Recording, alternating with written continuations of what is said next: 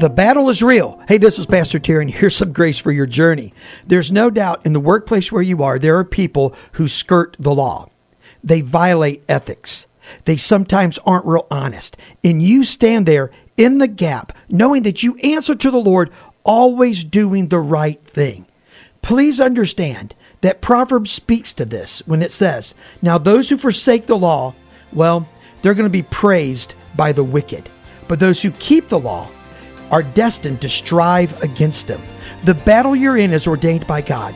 The battle for things that are right, that are honest, that are kind, that are loving, and that are true. Stand strong, stand firm, and you're going to find unbelievable grace for your journey. God bless you.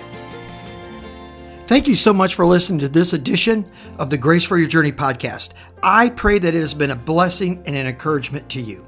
Pass it around if you think it would help somebody. And we look forward to you dropping by again for another episode of the Grace for Your Journey podcast.